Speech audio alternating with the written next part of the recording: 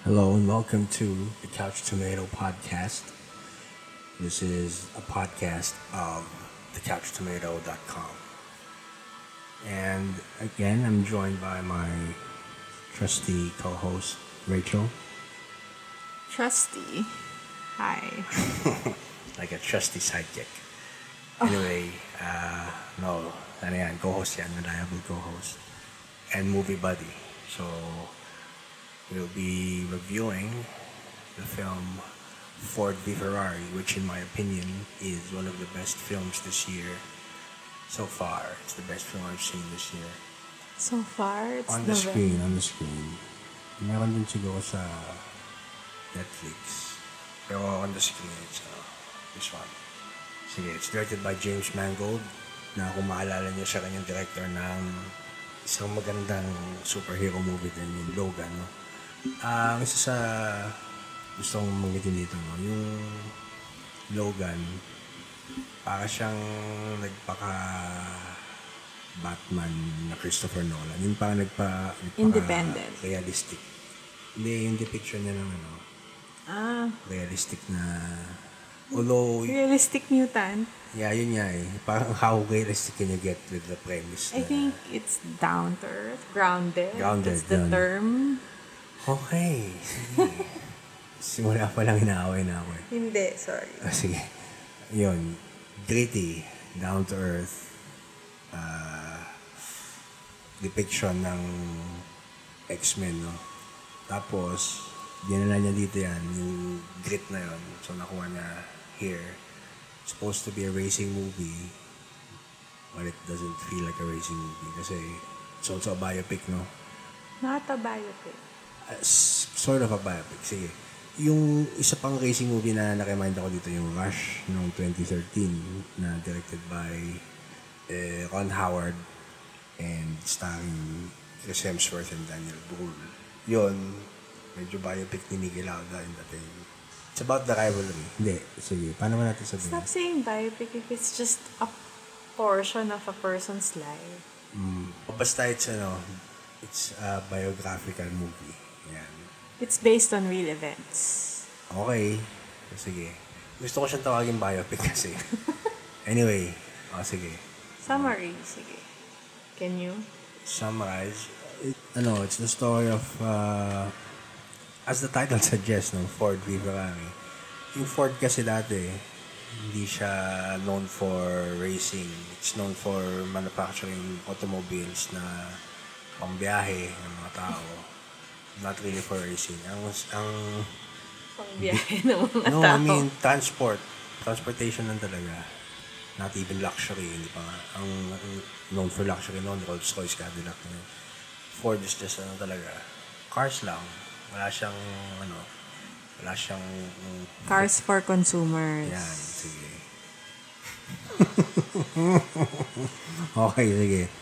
Tapos, yung Ford, gusto niya mag-breakthrough sa racing. So, this is the story of how they broke through by taking down the dominant racing team sa buong mundo noon, which is Ferrari. Headed by Enzo Ferrari, na buhay pa no, movie na to. Makikita natin si Enzo Ferrari sa movie.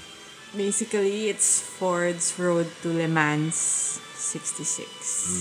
Le Mans 1966. It's the first race, 24-hour race Yung that Le Mans, Ford oo. won. Ang usual natin sa race device, Formula 1, yun yung natin. May fixed lap, number of laps, ganyan. Pero ito yung endurance races na matatagal. Meron ibang klaseng endurance race din yung malalayo. Pero Rallies. ito, rallies yun. Pero ito, endurance race na closed circuit. So, kahit ilang laps. Baga, 24 hours, most number of laps na, yung winner. Okay? Yeah, so that's the reason why you call it a biopic. It's because it's based on it's real based events. Real people are portrayed.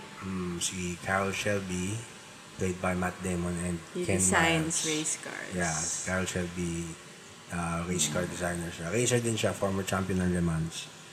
Tapos Ken Miles Ken is a Miles. mechanic who knows the car and knows how he drives. It's according to an interview, He's first and foremost a mechanic. And racing is just a hobby.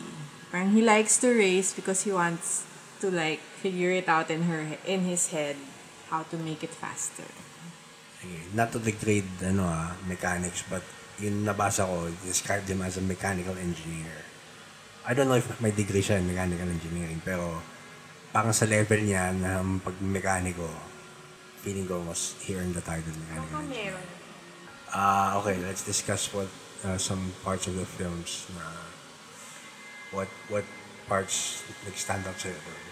So first, this is set in the 60s, 66, 65, 66 ganyan. Yes. So you can see syempre period piece siya, sort of. Yeah, so merong mga costume designs, production design, really feels like the 60s. Even the cars. I don't know if they recreated, malamang they did. Kasi kung meron mang ganun ganun katanda na car ngayon, na racing car before, malamang vintage na yun at hindi mo i-risk na masira while filming. So, the cars then, medyo flimsy pa yung mga cars nun eh. Wala pang, yung helmet nila parang ano lang. Basta, hindi pa ganun ka yung safety features then. Kaya marami pa namamatay nun. So, but overall, you really feel like it's the 60s. It's not, it's an overall feel. It's not just the music or the costume. Feel mo talaga nandun ka sa decade na yun. Yes. Isang, dyan yung, di ba doon sa costume design na banggit mo nga. Isa kong natutuwan sa sa, alam yung HBO show na Boardwalk Empire. Meron ako napanood dati na behind the scenes nun. Tapos, dinescribe nun yung costume design. Yung mga cut pala na suit, parang nag-evolve yun eh. So, the-research niya talaga na yung cut ng 1920. So, ito, tinitignan ko sa suit nila, nila si John Berntal, di ba? Si played Lee Iacocca dito. Nakasuit sila. Sila yung executives ng Ford. So, meron corporate side and then meron yung mechanical side. So, both worlds napakita sa film. Anyway, yung doon ko pinapansin sa suits nila, yung okay to, okay to. Tsaka yung production design din, nakuha nila yung wala naman masyadong interior scenes para makapakita may mga props like yung mga baso. Meron, may TV. Pero minimal TV, lang. yeah. Ibig sabihin, effective yung pag-set niya ng kasi hindi niya kailangan magpakita ng maraming production design na para i-establish yung 60s, para mag-feel mo agad na 60s eh. Sa kotse pa lang feeling ko yun yung dun eh. Yeah, I think it's the cars, the visuals of the cars. And besides, the story naman involves those eh. So baka yun yung focus nila instead of sa house interiors. Ganyan. Correct. Oo, tama. So, isa pa nagustuhan ko dito yung, syempre yung acting. Si Christian Bale, talaga, fanboy talaga ako ni Christian Bale. No? Yeah. Since Batman pa lang. Actually, yeah, Batman ko siya talaga nagustuhan. Pero before that, sa American Psycho, medyo matunog na siya. Anyway, dito, nagpapayat na naman yata siya.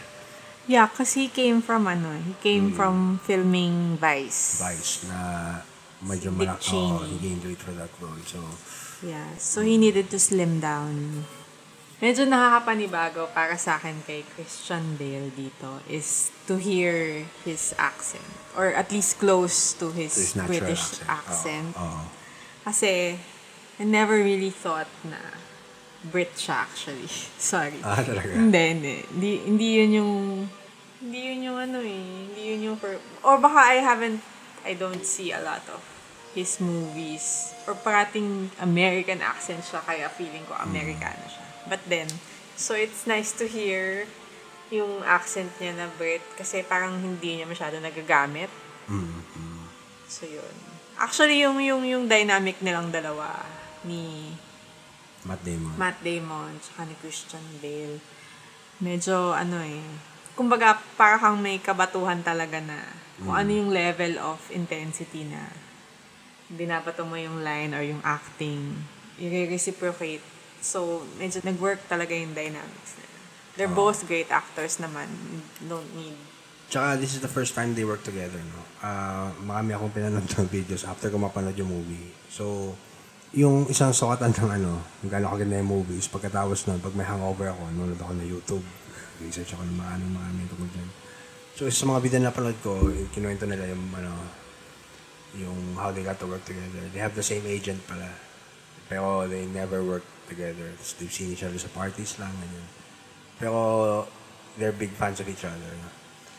Tapos, yun nga, parang sabi ni Matt Damon, how many pounds should I lose?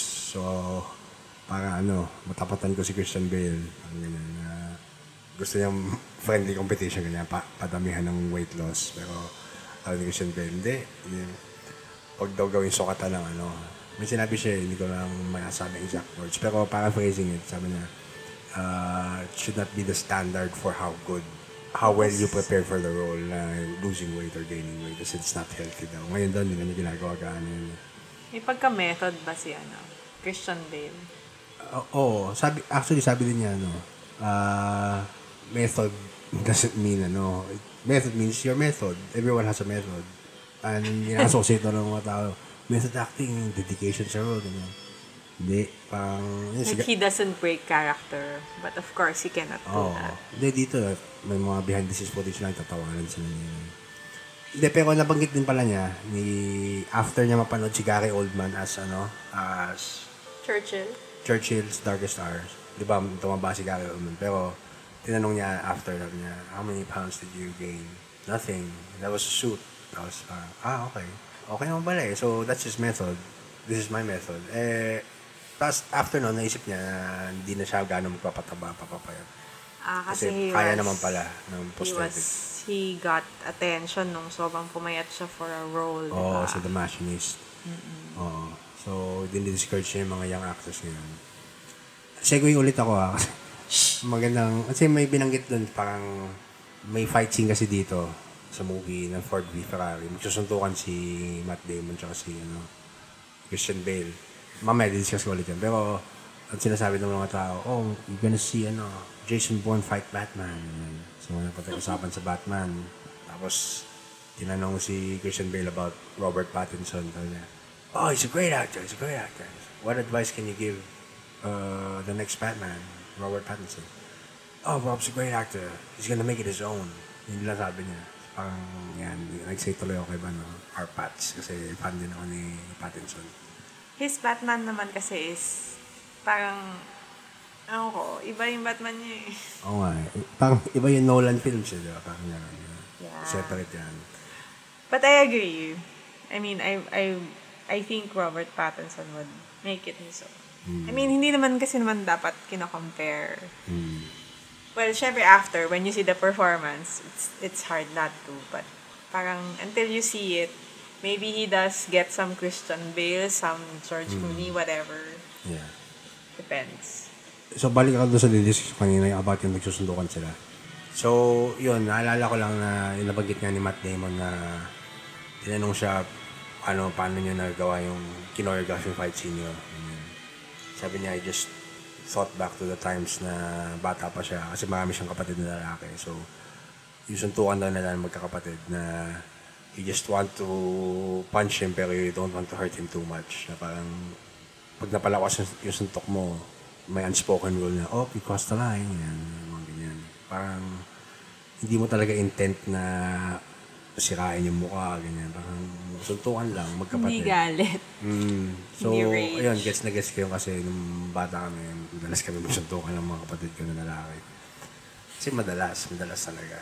Tapos, kaya natutuwa ako nung tumatanda kami, hindi na. Parang close na kami tatlo. Sana naman, diba? Oo. So, yun. So, if mga parents dyan, if you have kids na lalo na brothers, suntukan palagi, don't worry because they will be close when they grow up. Yun lang. Actually, to add to that, isa pang medyo kakaiba dito is kasi we've both seen them like fight, like Jason Bourne, Batman, medyo choreographed, like awesome fight scenes. Dito, wala. Ano lang.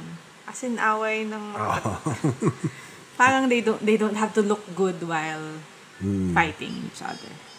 It was a short scene, but Oh, yeah. Masaya siya. Yes. Malakas ang effect sa akin. Meron ako gusto i-discuss pero mamaya na kasi medyo malalim na yung sound design. Sige, let's go to you. So, give me some of the things na... Well, you mentioned kanina kasi na this is not so much about the racing, but about... Which is true, yes, but it doesn't mean that the movie is not without the thrills of racing. Yes. Kasi, nandun pa rin yung driving, mabilis, ganyan, yung mga turns na... There's one particular turn actually na sobrang ganda. Hindi ko alam if it's the same footage na inulit-ulit lang nila. Kasi ang ganda talaga ng turn niya. Parang swabing-swabe. Oo, swabe. It's a hairpin turn and it's Hits so the apex smooth. perfectly. Yeah, parang racing line na racing line. Yes. Mga ganyan. Oo. So, kahit na the story is about this friendship between Shelby and Miles and their journey to winning 24 Le Mans, there is that racing, yung adrenaline pa rin ng racing nandun. Although, hindi siya katulad ng Rush, kasi Rush is Formula 1. So, parang speed and ano talaga siya. This is more endurance. But it's there. I mean, it will get you on the edge of your seat. Talking about racing, no? Feeling ko ang parang magandang medium for racing is ano talaga, cinema.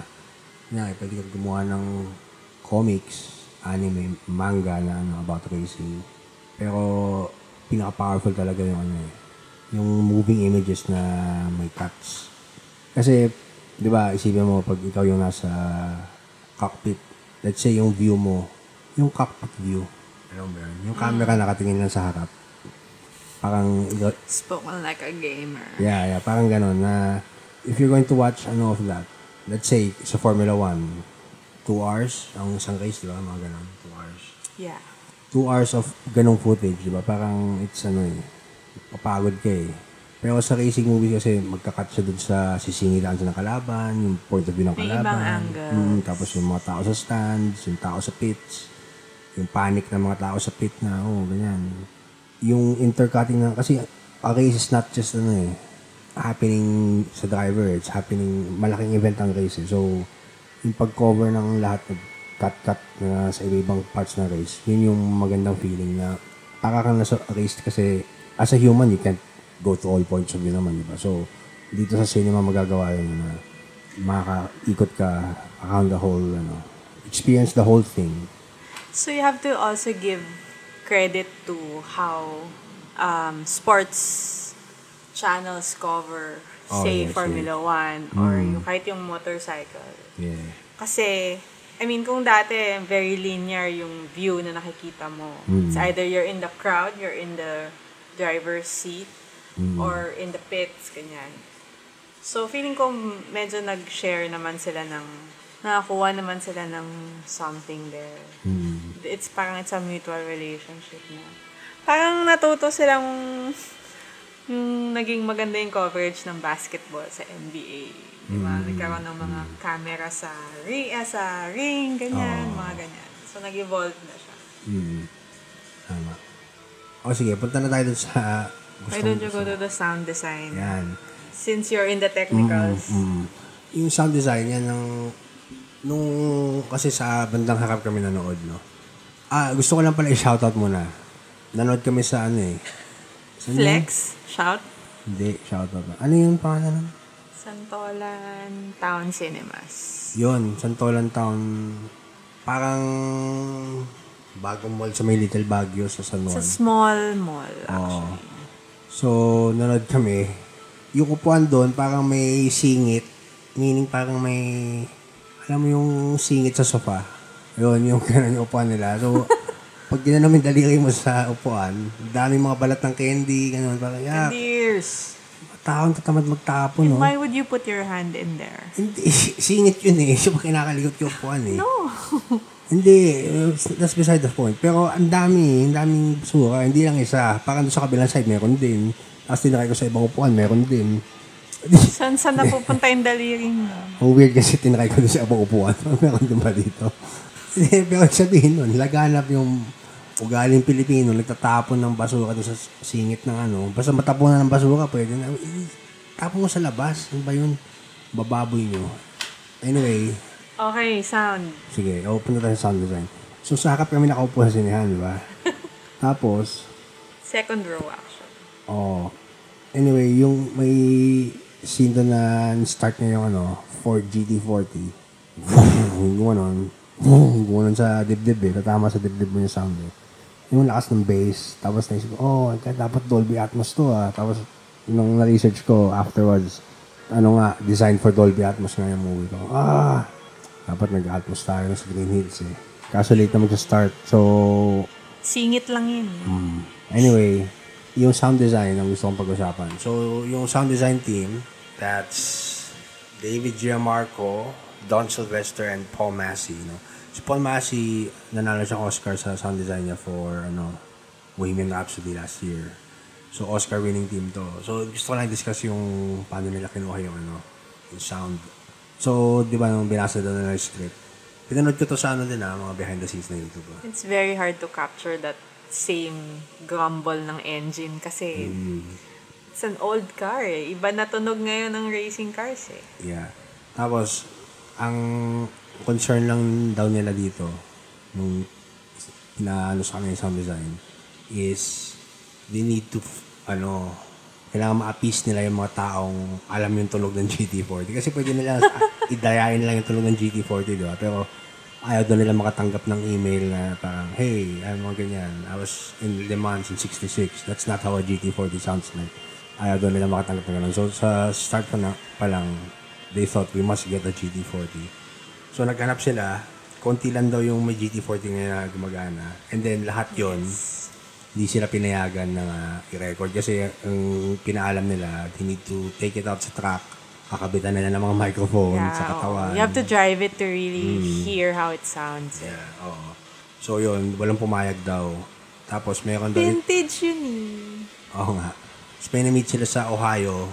May tao sa Ohio na meron siyang GT40 na ginawa niya, assemble niya. Pero, lahat ng parts ng original Ford. Tapos, pina-certify niya sa Ford, binigyan siya ng serial number. So, certified Ford GT40 yun. Pero, hindi ginawa ng Ford, siya gumawa.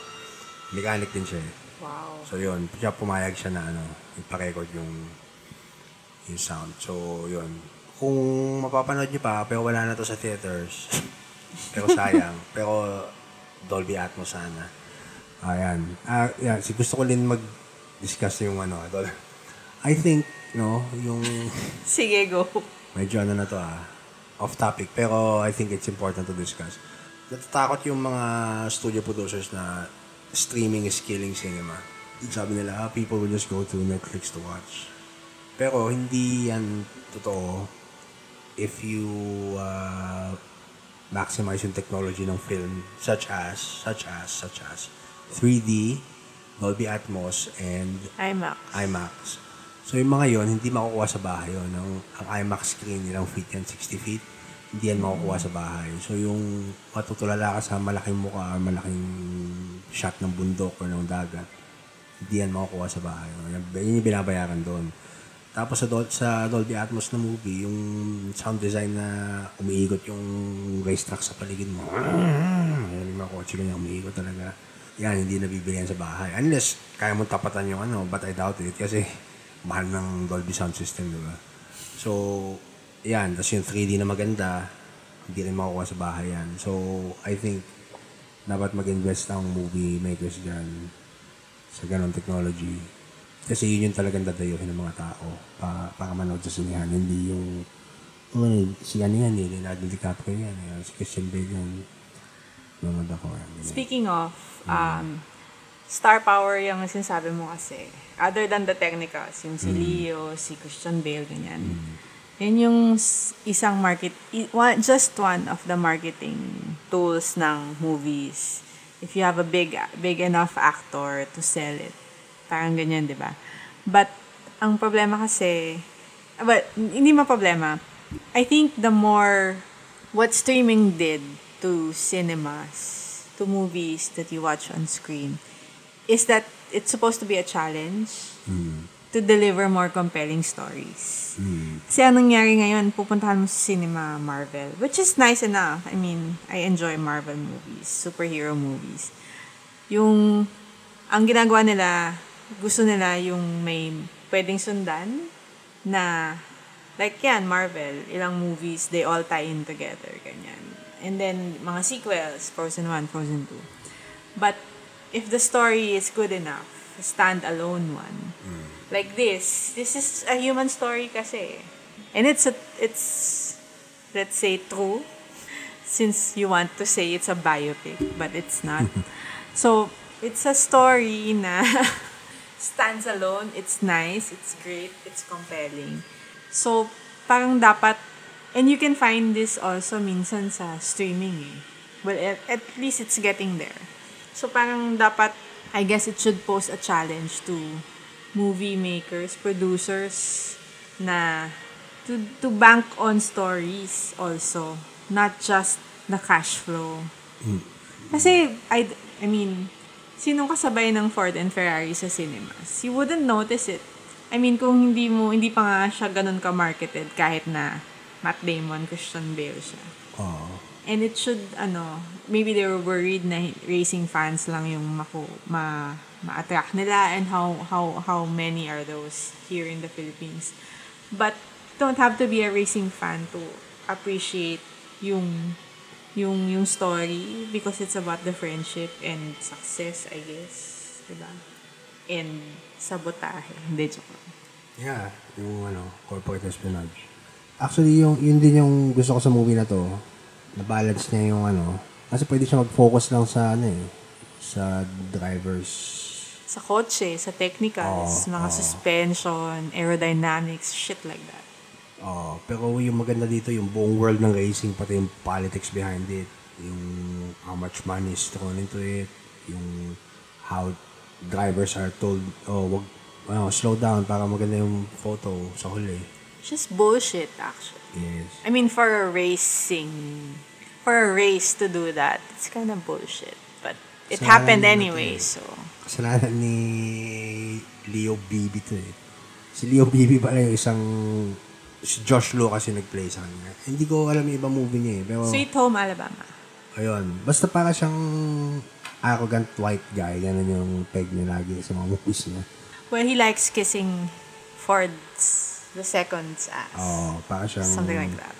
Sip-sip sa CEO.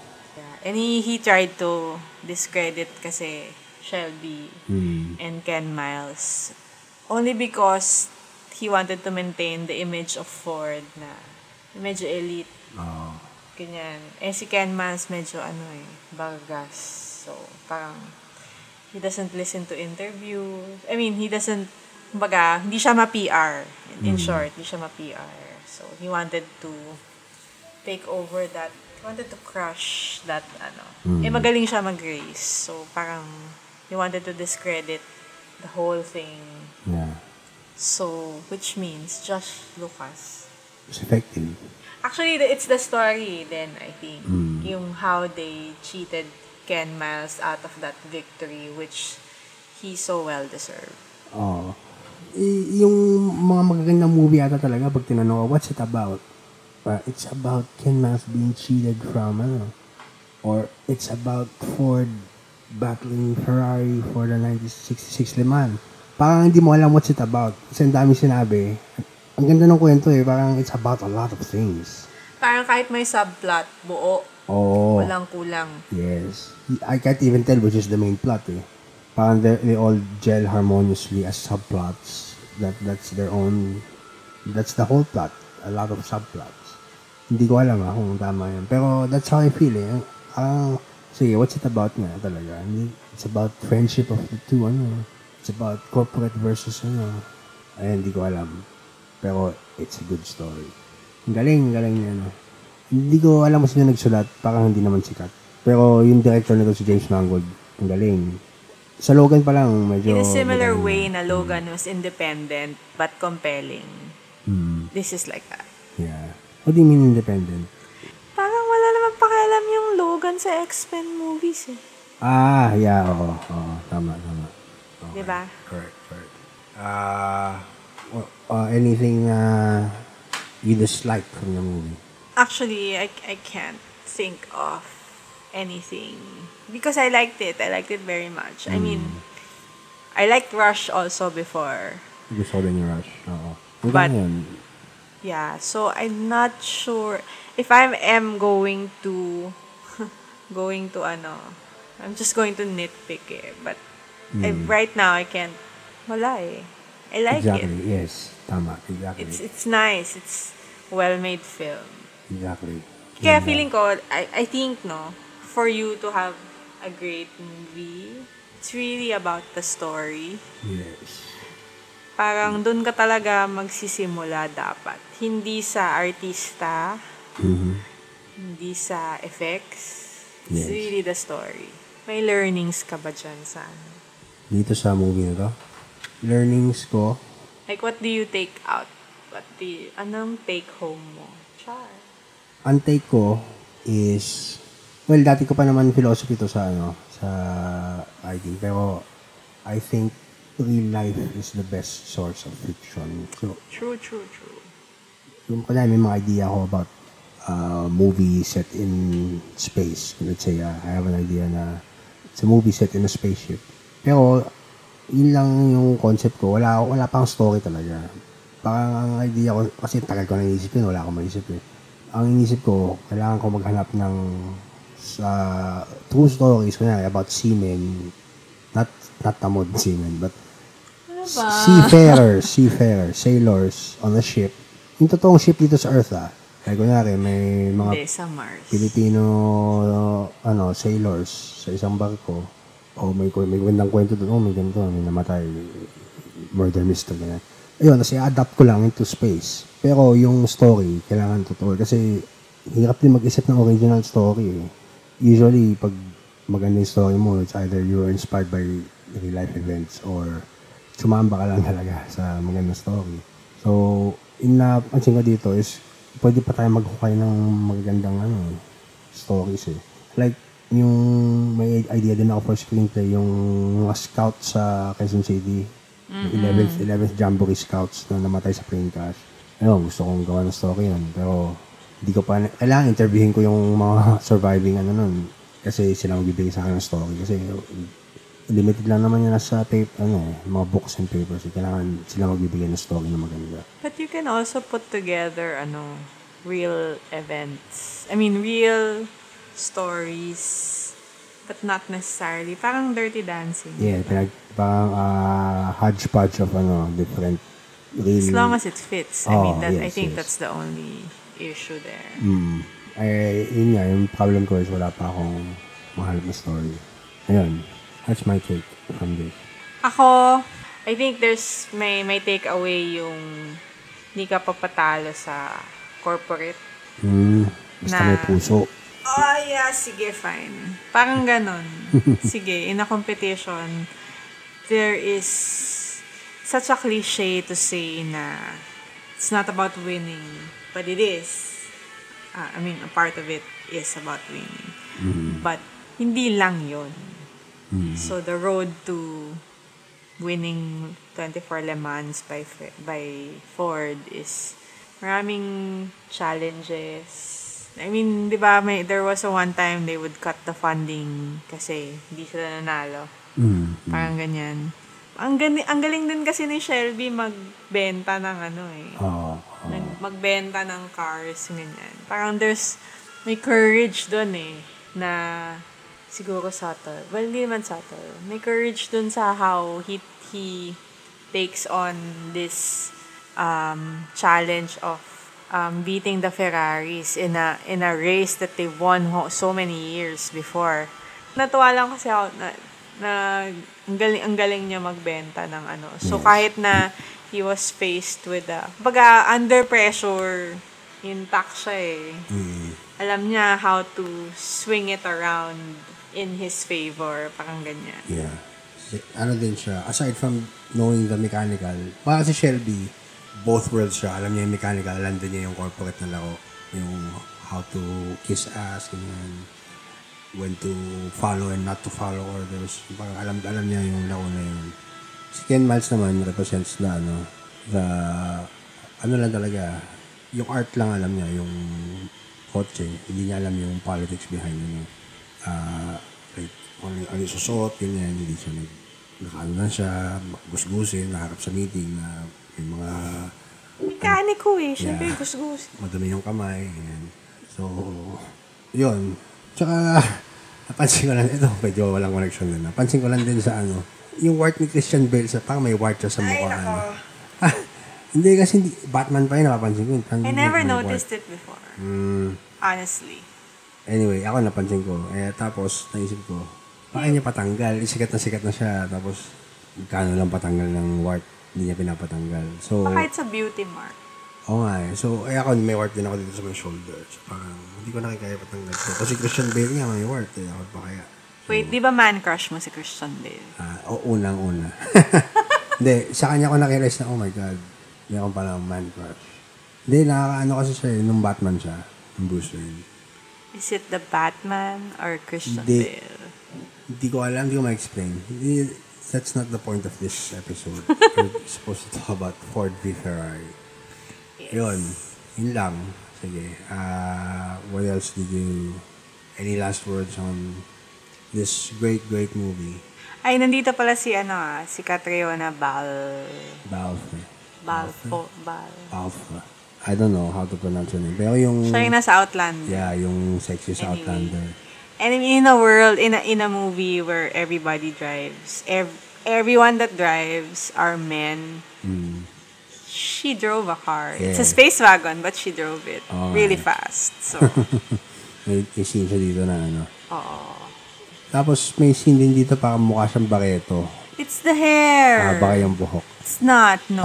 It's not. Anyway, maganda yan eh. Crush ko din yan si Catriona. Pero, minimal lang yung role niya dito, no? As in, lang. The stars talaga dito yung sad to say. It's Catriona actually is the wife of, Ken Miles. Ken Miles. Molly Miles. Plays Yeah. Molly. Oo.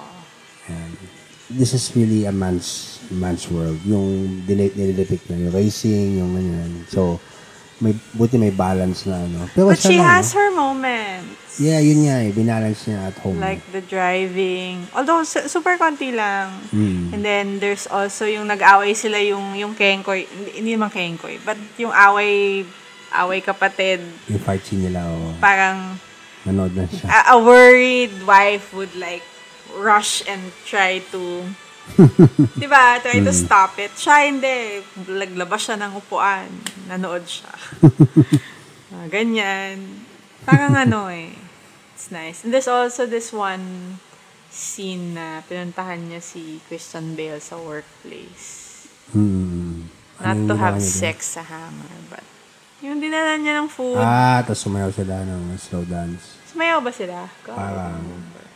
Parang nakikinig si Christian Bale ng race tapos parang... By the way, that brings me to a point. That's supposed to be Le Mans 65. And sa movie, nandun siya sa hangar, fixing cars while listening to the race. But since this is... it's a true story, but the filmmakers have creative license again. I guess, in some parts. In the real race, he was with them driving a second car. He wasn't left behind. Oh, he wasn't really left behind. He was with them. May team A, team B eh. So, Team B siya. parang ganun. So, creative license na lang para ipakita na di siya gusto ng upper management. Parang ganyan. So, Parang they didn't allow him to travel with the team, to represent the team. But, hello, sa galing niya mag-drive. Wala lang siya sa spotlight at that time. And hindi sila nanalo. So, kung ikaw nag-YouTube ka ng mga interviews, which I also do sometimes, ako pag may ganito, Wikipedia. yes, for lack of a better source. But yes, parang I want to know, like the first thing we wanted to know, if totoo bang he was cheated out of that win, which turned out to be true. Mga ganyan. So I know it's not so much for a reliable source, but gives a lot of insight to the movie also. Grabe no. Yung si Ken Miles pala, if he did not win, although siya ang first, nag-cross sa finish line kasi nag-photo finish sila yung buong Ford team. 1, 2, and 3 as Ford.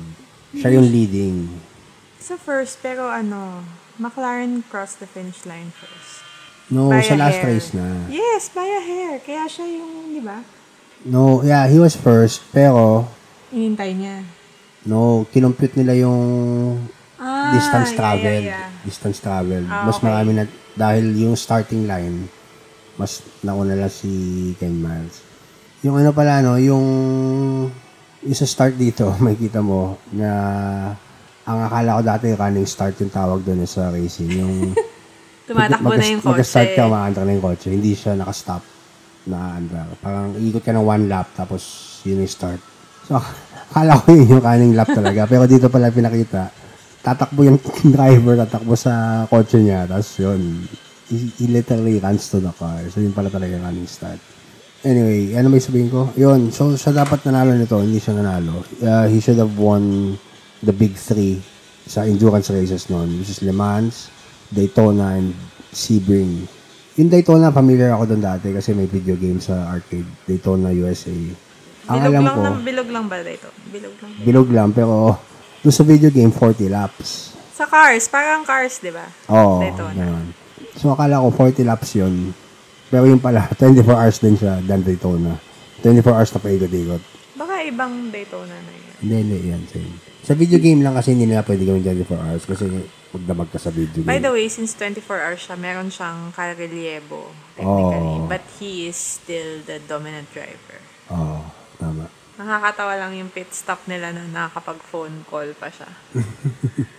Anyway, the racing industry has evolved a lot now. Oo. Si Carol Shelby yata buhay pa eh.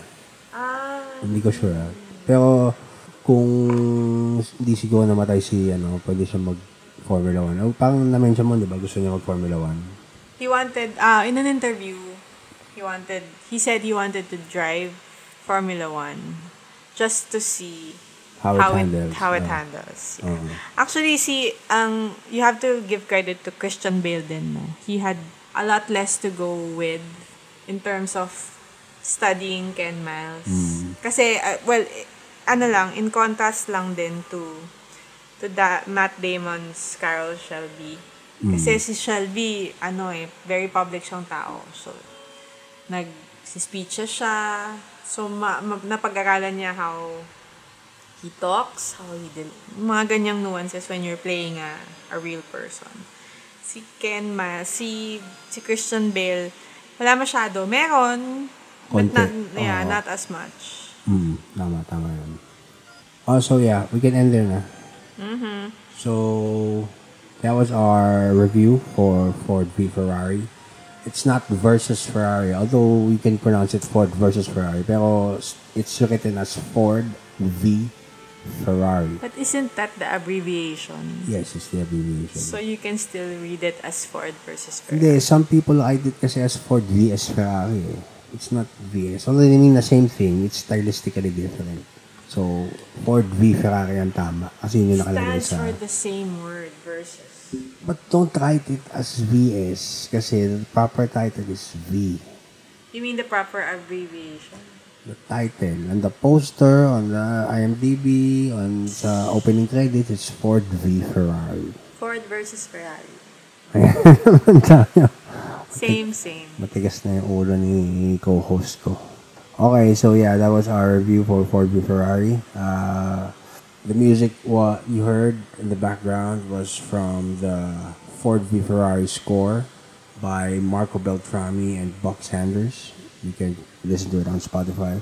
And you can hear all the previous episodes of the Couch Tomato podcast on our website, www.thecouchtomato.com. And on Spotify. Yeah, and you can also like the podcast on Spotify. It's on Google Podcasts. It's also on Anchor. It's also on Apple Podcasts or Apple iTunes. I don't know what the podcast on Apple is. Basta, it's almost everywhere podcasts are. So wherever you listen to your podcasts. Okay, that's the proper term, no? I listen to a lot of podcasts. That's how they say it. Anyway, ayan. So you can also follow us on Facebook, search for The Couch Tomato. Give us a like. And on Twitter, at The Couch Tomato. You can also send us an email at thecouchtomato@gmail.com. And you can also follow us individually. I'm at Sting Lacson. Oh, she doesn't want to share her Twitter. Sige, ako na lang. At Sting Lacson at Twitter. Well, I'm tagged there, so you can follow me. Alright, sige. So, again, I'm Sting Lacson and my co-host Rachel. Bye. And have a good night and goodbye.